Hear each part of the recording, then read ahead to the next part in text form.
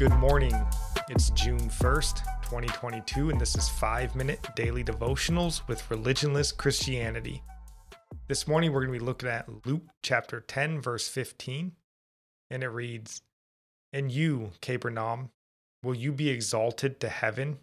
You shall be brought down to Hades." This verse comes at the end of Jesus telling the apostles and the other 72 how to spread the gospel, and that if any town doesn't receive them, it will be more bearable for Sodom than for that town. Luke 10, verse 10 through 12. But why Capernaum, though? What did they do to deserve to be singled out like this? Well, just looking at my ESV study Bible, it makes mention that Capernaum, and you may say Capernaum, if you prefer, they witnessed Jesus' life, his ministry, and his miracles to such a great extent. Their lack of faith is more appalling because of the extent to which Jesus worked in their midst. So this idea of him working in their midst, this is why in verse 13 of Luke 10, Jesus proclaims woe to Chorazin and Bethsaida, saying that if he had did in other cities what he did for them, they would have repented. And I think the reason this verse really stands out to me is because I have family members that aren't believers. They are older, and it grieves me that they haven't yet accepted Christ as their Lord.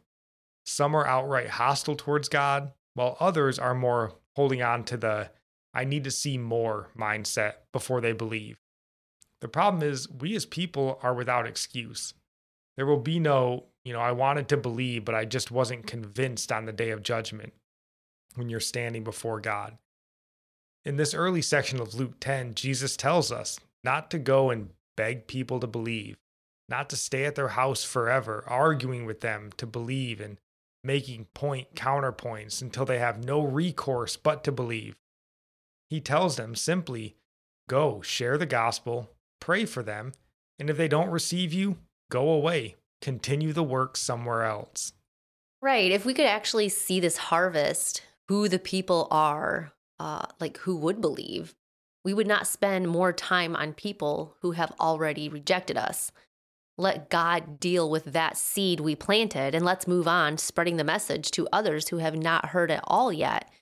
It's like we are trying to do this work that only the Holy Spirit can do, but we are never instructed to do that. Just preach the gospel. Should be easy, right? We make it more complicated than it needs to be. We think, but they might have this certain argument and we don't know how to argue that point, so why even begin telling them the gospel? These are all Satan's scare tactics against us to discourage us from preaching the gospel at all. He's intimidating us, and we need to realize this. Yep. We share the message, the Spirit does the work.